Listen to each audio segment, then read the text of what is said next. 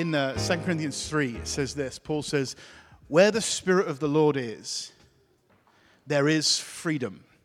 And so often we don't read the rest of the context of this. I just want to read it. Paul says this, now the Lord is Spirit, and where the Spirit of the Lord is, there is freedom. And we, who with unveiled faces all reflect the glory of the Lord, are being transformed into his likeness. So where the Spirit of the Lord is, there is freedom. Freedom to what? Freedom to change more into his likeness. Isn't that good? So where there's a freedom of the Spirit of God, it's a freedom to change into his likeness. Can we pray? Father, we thank you so much for this day. We thank you for every opportunity that we have as your people to be together. We thank you for your church, as we've already spoken about today, across this earth, which is rising up like a sleeping giant to stand and be the chief mountain in the world that the nations and the world will stream to and say, Zion, people of God, teach us your ways. So God, as we look into your word today, which is your voice in print, we ask you, Holy Spirit, that is here to bring freedom, will bring freedom to change so that we can leave here having encountered you to go and touch a world with that encounter to see this world won for you. In Jesus' mighty, awesome name we pray. And everybody said, amen. If you can turn to Genesis chapter 1, I'm going to go quick today and jump straight into this season and this theme that we've been on for this whole year, which is from Daniel 11:32, which says this, those who know their God will be strong and do great exploits. Know God, be strong, and do great. And this passage is actually sequential. We have to know God in order to be strong, and we need to be strong in order to do great. And we're in the last section of this. We split it into 3, and in these last 4 months, we are talking about go. September, October, November, and December. Go, go, go. Turn to your neighbor and say go. 2/3 of God's name is go. Those who know their God will be strong and do great exploits. Know, grow, go. Know, grow, go. Know him, grow in him, and go in him. Know, grow, go. So that's what we're going to talk about today. And I have the great privilege of really kicking off and engaging in this whole thing of go. And I'm going to go there in just a minute. But if you can, turn to Genesis. I want to kind of lay a bit of a foundation today. Genesis chapter 1. Genesis chapter 1. In the beginning, God created the heavens and the earth. Now the earth was formless and empty, and darkness was over the surface of the deep, and the Spirit of God was hovering. Everybody say hovering over the surface of the deep. Another word in the Hebrew there was flutter. The Spirit of God was fluttering over the surface of the deep. Now, I personally believe that God didn't create the world formless and void. I believe he created it as something that was good because God is good. But when when Lucifer was cast out of heaven, chaos came into the earth. Because wherever there is a demon, wherever the demonic is, there's darkness, there's chaos, and there's emptiness. And that's why God put man on the earth to make something beautiful out of that which was destroyed and dark and chaotic and empty. And I want to say to you, church, that is still God's mandate for us today to rule and subdue and have dominion over the fish of the sea and the birds of the air and over every living thing that walks along the ground. That includes creeps. Over everything that creeps along the ground. What a mandate that we have. I read this a few weeks ago. This was from the Archbishop of Canterbury 400 years ago, and he said this, if you want to see what God is doing, look for where the church is unsettled, restless, and out of balance, because it's on the edge of that you'll find a move of God. Wow. God is not afraid of chaos. He is not afraid of darkness. He is not afraid of emptiness. I want to suggest to you that God is attracted to that, and that's what's happening in Genesis chapter 1. The earth was in chaos. The earth was void. The earth was in darkness, But the Spirit of God was fluttering over the earth, waiting for God to speak. And when God speaks, life happens. Brooding, fluttering, waiting for a word from God. In Genesis, where it says that Adam walked with God in the cool of the day, I always imagined God going for a nice, pleasant walk at about 3 or 4 in the afternoon when it was cool. But actually, the word there is the word ruach. So actually, man was walking in the Spirit of God. He was walking in the Spirit. That's amazing, isn't it? He was walking in the Spirit of God. I'm going to jump through very quickly because you know the story. As Genesis becomes Genesis 2 and 3, you see the fall of man, and man disobeys God. And by the time we get to chapter 8 in the book of Genesis, it says this, that every inclination of man's heart was evil all the time. Every inclination.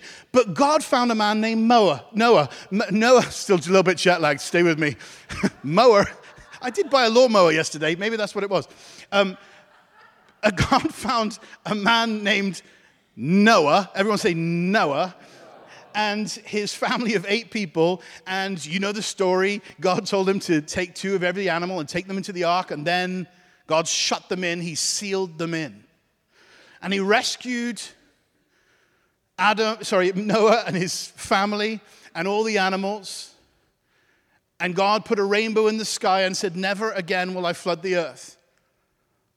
In fact, the promise is, as surely as I live, says the Lord, seed time and harvest, cold and heat, winter and seasons, sowing and reaping will never, ever cease. So whatever the scientists say about global warming, you can stand on the promise that whenever you see a rainbow, that will not happen. And after 40 days, Noah sent out a raven from the ark, and the raven didn't come back. And the reason the raven didn't come back is ravens are okay to land on things that are unclean. If you can imagine, as the waters are going down after 40 days, there is deadness, there's rotting, there's flesh, there's decay. And ravens are happy to land on that which is of mixture, that which is filthy, that which is dirty, that which is dying or dead and decaying. So Noah sent out a dove. And the dove came back. Why? Because a dove will not land on something that is of mixture, something that is dirty, something that is decaying. So he came back. And after 7 days, Noah sent the dove out again. This time the dove came back with an olive branch, and he sent him out again. And the third time, after another 7 days, the dove did not return. The dove found somewhere where he could rest, somewhere that was clean. And I want to suggest to you that after that, church, that right from the beginning, this dove, which represents something, a person I'm going to go to in a moment, started to fly throughout the earth looking for somewhere where he could rest. And he went to Abraham, and he was looking for somewhere he could rest.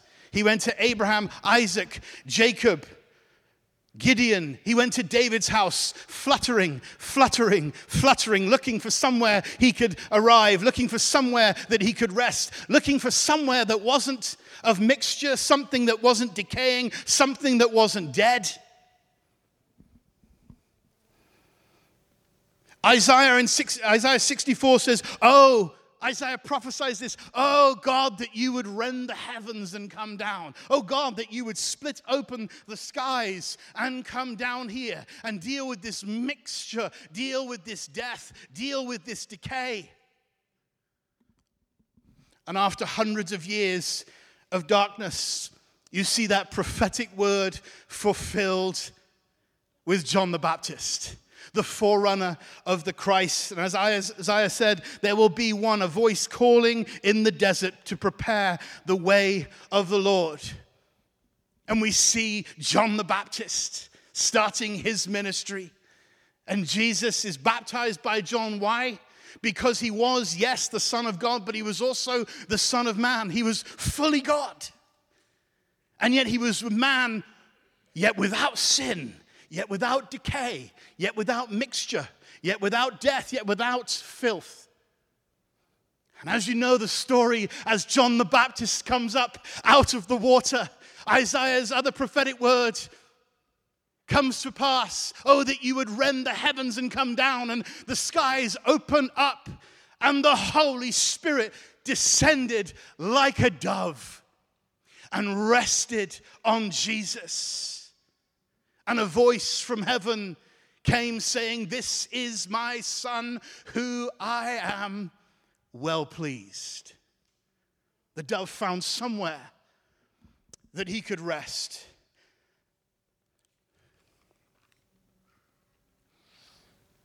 Often when I go into different countries or different churches or different places, and we talk about what God is doing, and I hear often this, "Well, there's a spirit over this place, you know. This is very hard ground. The darkness is heavy." When Fee and I first arrived here in St. Charles, Geneva area, we were told by somebody, every charismatic church in this area goes the way of the dodo. We're like, great, glad I'm in this group. And they began to list every charismatic church that shut down. And I said, "Why do you think that is?" "It's the spirit." I said, "What spirit?" "The spirit of the fox." Wow. "It's on the bridge." I'm like, "Oh." They said, "Have you heard about that?" I said, "I've heard about spirit, yeah." "You have? What do you think? What spirit do you think is operating in this area?" I said, "Do you really want to know?" They said, "Yeah." I said, "You ready?" The Holy Spirit. The Holy Spirit. The name that is above every name. The name that is above every title that can be given, not only in the current age, but also in the age to come. He's the Holy Spirit. And Mike and Thalia are here today. I was asked by Mike a few weeks ago if I could meet somebody that he knew from work that didn't know the Lord and do a funeral for a family whose 15-year-old daughter had died in her sleep during the night. And as I heard, I said, "Mike, I would be honored." He said, I know you're busy, I know you're traveling, but could you do it?" I said, I would love to. And the first reason why is I thought, Isaiah 61 says, "The Spirit of the Sovereign Lord is upon me because he's anointed me to something. And what he's anointed me to is to set captives free, to release prisoners from darkness, to proclaim the year of the Lord's favor, to comfort those who mourn, and for those who grieve in Zion." That's why we're anointed, church. I think I've talked about this before, but if you keep reading, there's a gear shift in Isaiah, and he goes from "the Spirit of the Lord is upon me," and then he says, "They will be oaks of righteousness, the planting of the Lord." It's so important that we see people that we're trying to reach through the eyes of how God sees them as far as what they're to be. Okay, I'm not going to go on a sidetrack. So I had this privilege of sitting with this family and a room full of people, full of people that didn't know the Lord, didn't know, the Bible says we grieve not as those who have no hope. That doesn't mean we don't grieve. It just means our grief is different because we do have a hope. But what about those who don't have a hope? And as I began to just talk and felt the pain in the room, the mother stood up and she said this, "I want to talk about my daughter's last words."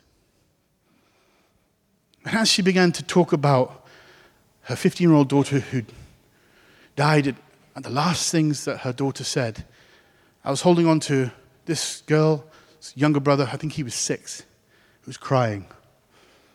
And I held the microphone, and he spoke after his mother, and he shared things about his sister. And I came away just very appreciative and thankful that I had the privilege of standing with a family and showing them the comfort of the Holy Spirit. But one of the things that struck me is the power of someone's last words. And I went away thinking, what are the last words that Jesus said to us? And on this whole theme of those who know their God will be strong and do great exploits, know, grow, go. The title of my message this morning is Famous Last Words. What were the famous last words of Jesus to his disciples? What were the famous last words of Jesus to his church? What are the famous last words of Jesus to us? Because this theme is go, that we're called to go. And there's something provocative in this time, that we're not here just to come along to get along, but we're here because we've been anointed by the Spirit of God to do something. And I want us to provoke us in that. Is that okay? All right, so should we go through these famous last words? Let's go to the first, is in Matthew. We're going to go through each one of the Gospels. I'm going to go fast. Matthew 28 and verse 19. Matthew 28, verse 19. These are all going to be very familiar. Actually, I'm going to read from verse 16. Then the 11 disciples went to Galilee, to the mountain where Jesus had told them to go.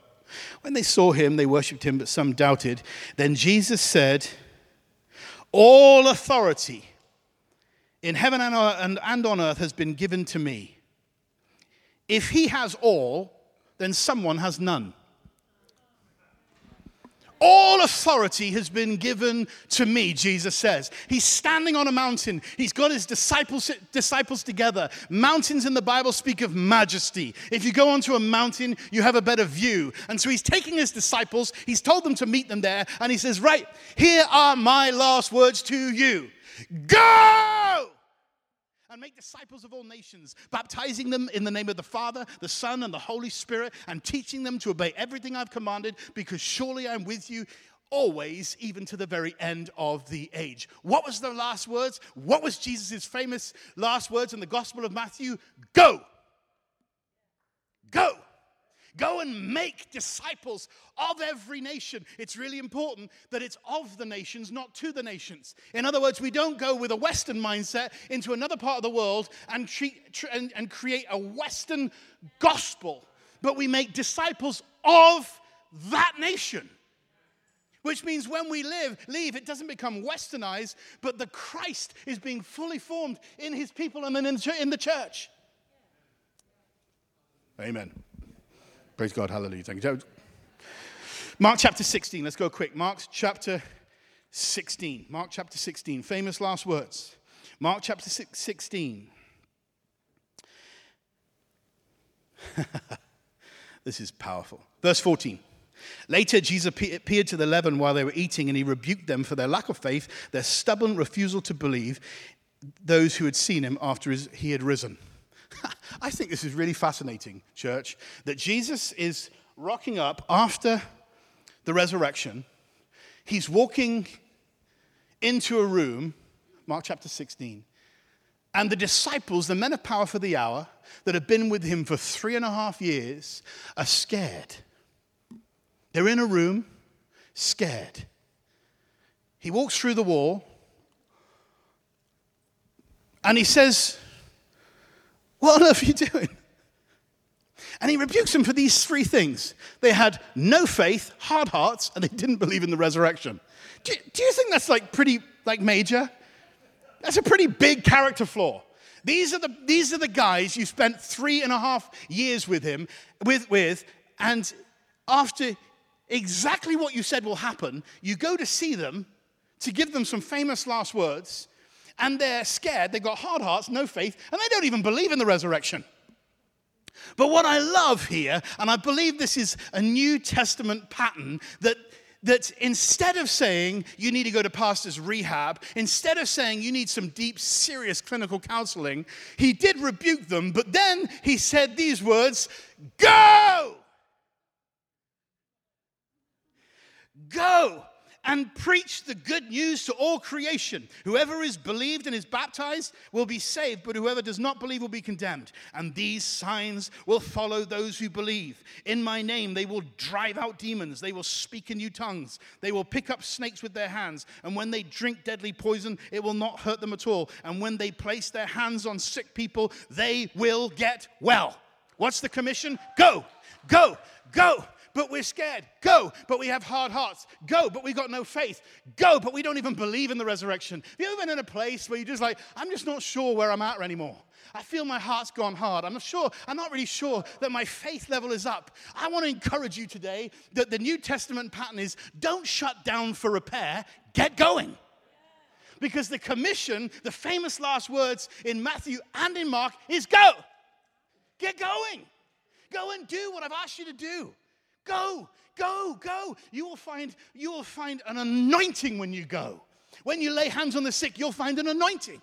When you cast out demons, you'll find an anointing. So don't shut down, get going. Get going. And some of you need to hear this today. Some of you, there's stuff going on deep inside yourself. And you think, if anyone even knew what I was really facing, if anyone knew what I was really thinking, I've got good news for you today. He does. In fact, he knows you better than you know you. He knows what you need before you ask it. And if you're in that place today, I want to encourage you, get going. Luke, Matthew, Mark, Luke 24, verse 48, you can look at it on your own. It says this, I am going to send you what my Father has promised, but wait in the city till you have been clothed with power from on high. Wait here in the city until you've been clothed with power from on high. There ain't no high like the Most High. Interesting instruction. I want you to wait here. Don't go anywhere without being clothed with power from the Most High.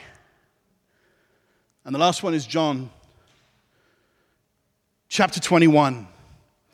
And we're going to turn there in a moment, but there's something fascinating which I'd not seen before. One of the things I love about the Word of God it's alive.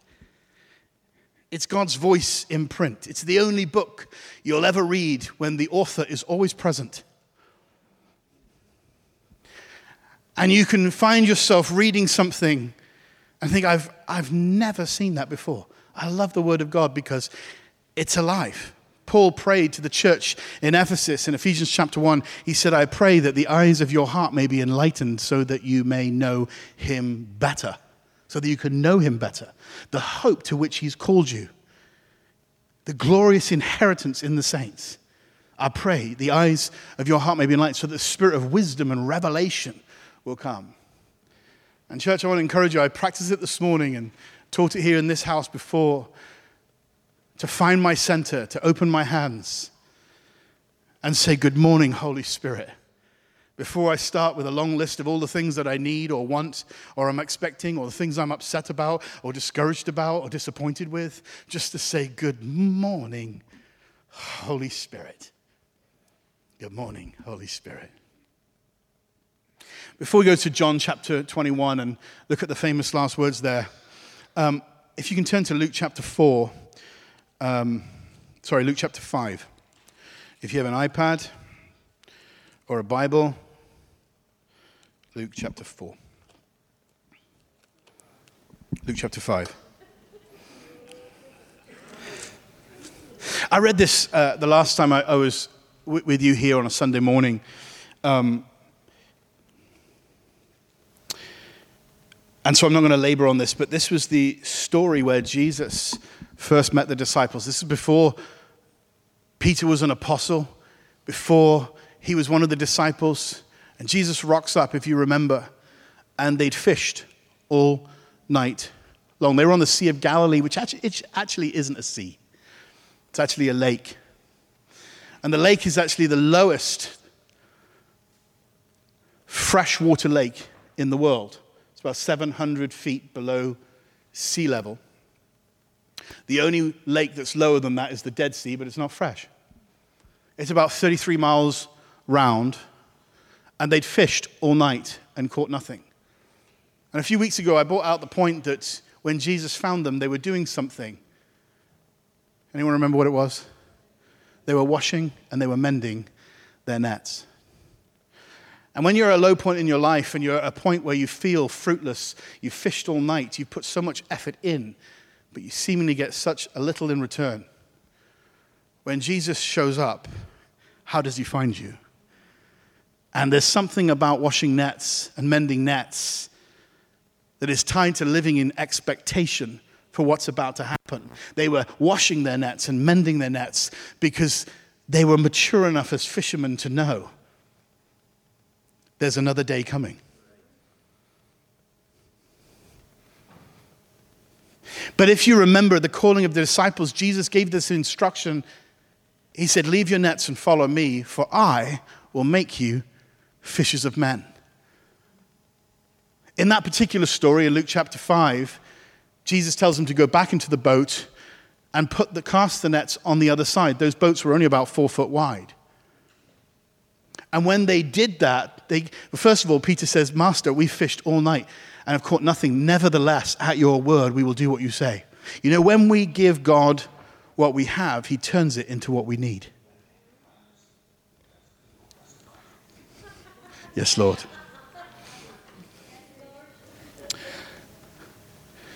But there's something I want you to just mark in your thinking about this man, Peter, who's such a character. I love him. Gives me hope every day.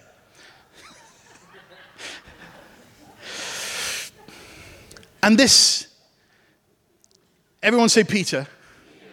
Peter is fishing. Jesus tells him to leave his nets and follow me. So he does that.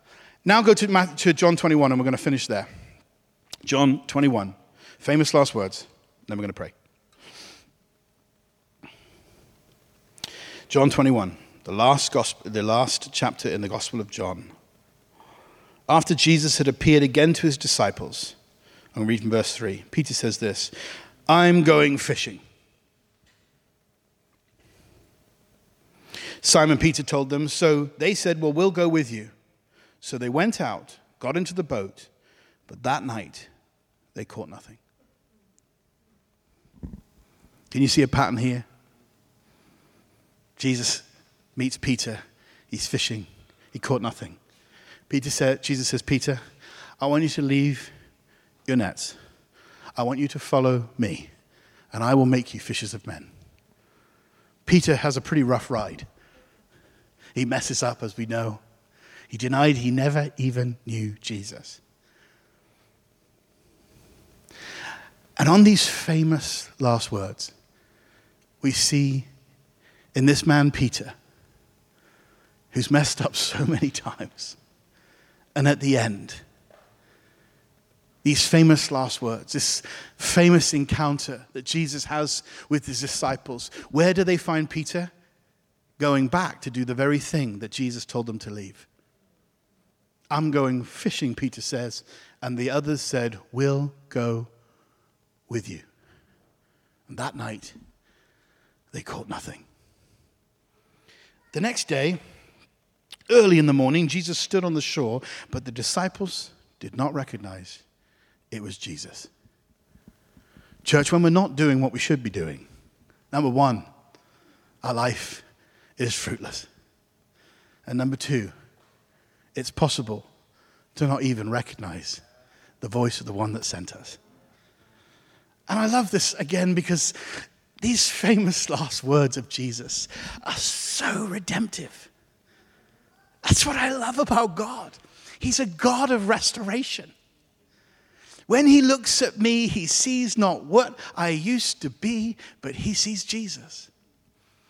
When God looks at you, he sees not what you used to be, he sees Jesus. That's why when there is true repentance, we do not have a right to bring up our previous sin. And we also don't have a right to bring up somebody else's. Because when Jesus forgives something, as far as the east is from the west, so he has removed, listen to this, our transgressions from us, and he remembers them no more. So if God doesn't remember, neither should you. The only person that will remind you is the devil, and because he is the accuser of the brethren. But when that voice comes and says, I know what you're really like, you say, shut your mouth. To hell with the devil. You're a mouse with a microphone. Write him a note and stick it on your shoe, because that's the only place he can read it. From underneath your feet. He is defeated. That's why he's a snake. He used to have feet, then he got his legs cut off. Now he's defeated. He is a defeated foe. Jesus says, all authority in heaven and on earth has been given to me. If he has all, someone has none. I'm just going to remind you of this just because it's just so powerful. I want to say this. This is really important. The devil has power, but he doesn't have authority. And authority always wins over power. Jesus says, I've given you authority over all the power of the enemy. Stay with me. I can see some of you are like, really? Somewhere in this building there is an electrical room, and in that electrical room there'll be a big handle that will say on and off. So the person who has the key to that electrical room has the authority to shut down the power. The devil has power, but he doesn't have authority. And authority always wins over power. Do you remember the story of the Boy Scouts in India? Anyone ever been to India? Many years ago, I took our whole family to India, and in my teens, I traveled there a lot on business to the silver markets in Rajasthan, and they don't have traffic lights. When you get to a roundabout, you have a policeman who's standing on a bucket. He's standing in a place of authority, and when he puts his hand up, the traffic will stop. When he beckons for the traffic to start moving, he stops one line of traffic and gets another one to start moving. And one day there was a car accident, and a putt-putt hit another putt-putt, and so the police officer got off his bucket, and without knowing it, there was a group of Boy Scouts that were crossing over the street, and right at the back there was a little boy who wanted to stand on the bucket. He'd seen the policeman standing on the bucket, so when no one was looking, he snuck out into the middle of the traffic, and he stood on the bucket. And this little boy put his hand up, and all the traffic stopped. Then he put his other hand up, and all the traffic stopped. And then he told the other line of traffic to start coming, and the traffic started moving. Why? Those trucks could have mowed him down, but they didn't. Why? Because he was stood in a place of authority. Jesus says, I've given you authority over all the power of the enemy. The enemy has power, but he doesn't have authority. Authority always wins over power. So we must know our authority and stand in our authority. If he has all, someone has none. And Jesus says, all authority has been given to me, and I give it to you. The church. We need to know our authority. We need to stand in our authority. So let's finish this. John chapter 21. Let's read this together. When he had finished eating, verse 15, Jesus said to Peter, Simon, son of Jonah, do you love me more than these? Yes, Lord. He said, you know that I love you. And Jesus said, then feed my lambs. And again, Jesus said, Simon, son of John, do you truly love me? He answered, yes, Lord, you know that I love you. And Jesus says, then will you go and feed my lambs? We know, we're well-taught people what the different words for love are here, and the significance of the 3 times. 3 times he denied him. But what I love in the redemptive way that God works with us as people to this day is something is so significant in this, that Jesus' last words in this last encounter he's having with the disciples in John chapter 21 is he's saying, Peter, we kind of gone right back to the beginning, don't you think? This issue in you, this issue in your life of being frustrated, anger, cutting off ears. This issue in your life of being up and down, up and down. And here you are going back and doing the thing that you were doing when I found you, and it was fruitless. And I helped you be fruitful, to teach you that the thing I've actually called you to do is not fish in the natural, but fish in the spiritual, and to fish for men. So Peter, if you really love me, I want you to go and do what I've asked you to do. Not to fish, but to go and make disciples, to go and preach the gospel, and to go and feed my sheep. And after this, Jesus prophesies over him about his life, how his life is going to end. And church, I want to say this. I believe that day Jesus was saying, today, Peter, this issue in your life has been resolved. I've dealt with it deep in its core. This insecurity in you, this vulnerability in you, this up and down, this cyclical pattern in you, I'm dealing with it. And this is how your life is going to end. In Acts chapter 1, Luke writes, in my former book, Theophilus, I wrote to you about all that Jesus began to do and teach. And they said, are you at this time going to restore the kingdom of Israel? And he says, no, it's not for you to know the times or dates that my Father has set by his authority, but you will receive power when the Holy Spirit, when the dove comes upon you.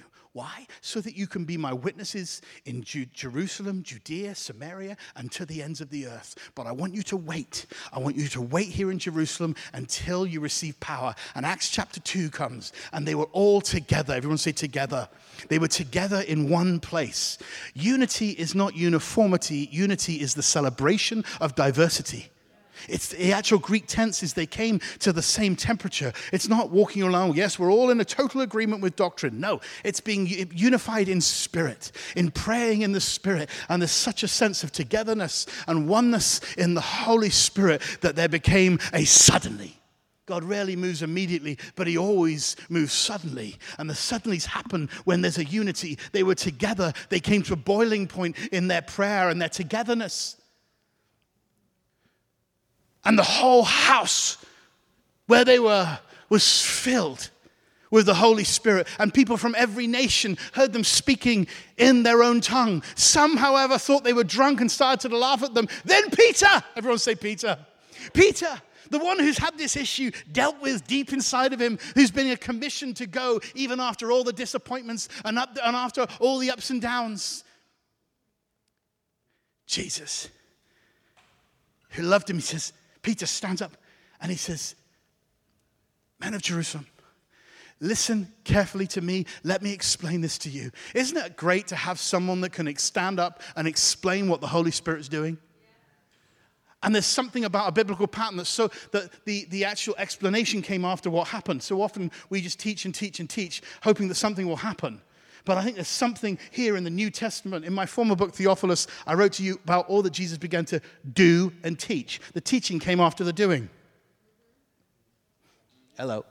So Peter, what happened, then Peter stands up and says, listen carefully to me. Let me explain this to you. These men are not drunk. It's only 9 o'clock in the morning. No, this is what Joel prophesied about. In the last days, I will pour out my Spirit on all flesh, both young and old, both men and women. And they will prophesy in those days. Church, I believe God is looking for a people right now on the earth where the dove can rest. I believe God is looking for a people that are without mixture, without decay, without filth, without gossip, without nastiness. It's blah. God hates it. Without division, without divide. There's 6 things that God hates, and one that is detestable to him, and it's he who stirs up dissension amongst the brethren. God doesn't hate it, it's detestable to him. And the dove, watch this, will not land on that which is decaying, that is which is detestable. The dove will land on that. It's a clean bird. It will land on something that is clean, something that is wholesome. And so, church, I want to just leave us today with this provocation to not live in mixture, to not live in double-mindedness, to not live in filth, but to find our hearts and to get our hearts in a position today. For where the Spirit of the Lord is, there's freedom. Freedom to what? Freedom to change. freedom to change into the likeness of his image. I'll end with this and then we're going to stand. In fact, let's stand and I'll read it.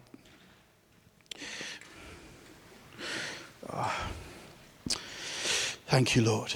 2 Chronicles 16 verse 9 says this, the eyes of the Lord go to and fro throughout the world, looking, watch this, looking to see whose hearts are fully devoted to him. In the beginning, the Spirit of God was fluttering over the surface of the deep. The Spirit of God was fluttering over the darkness, over the chaos, over the emptiness, looking for a word from God. And when Noah sent out the dove, he came back until he could find a place where he could rest. John, when he baptized Jesus, Jesus came up out of the water to fulfill the words of Isaiah. Heaven opened, oh, that you would rend the heavens and come down. And the dove descended on the one who was without sin and came to rest right there. Jesus then said, I must go to the Father. It's better that I go, because if I don't go, it's just me. But if I go to the Father, he will send you one. He will send you the Paraclete. He will send you the Holy Spirit to be with all of you for always, even to the ends of the earth. So today, there is the Holy Spirit descending like a dove, fluttering, waiting and looking throughout the earth. The eyes of the Lord go to and fro throughout the earth, looking to see those whose hearts are fully devoted to him, without mixture, without decay, without that filth. And church, I believe God just wants to rest on you and rest on me, where he can say, I can rest here. I can rest here. Just put your hands out, will you? I'm not going to pray for people today, and unless someone's got something, I just feel to just pause. I don't know if someone can come on the keys, but just to pause for a moment and just allow Holy Spirit to flutter over us. Just look at your own heart. Don't worry about the person next to you. If we want the freedom of the Holy Spirit, I want you to know it's here so that we can be changed into his likeness. And he's looking for a people. He's looking for you and he's looking for me where he can rest. Where he can rest. Where he can rest. There's nowhere like the rest of God. You know, you can't manufacture peace. You can light candles in your home and put on some very soft, nice music, but you cannot manufacture the peace of God. And I believe God just wants to rest on you. Heads of home, dads, kids, mums, daughters. He wants to rest. He wants to rest. He wants to rest. Oh, thank you, Lord.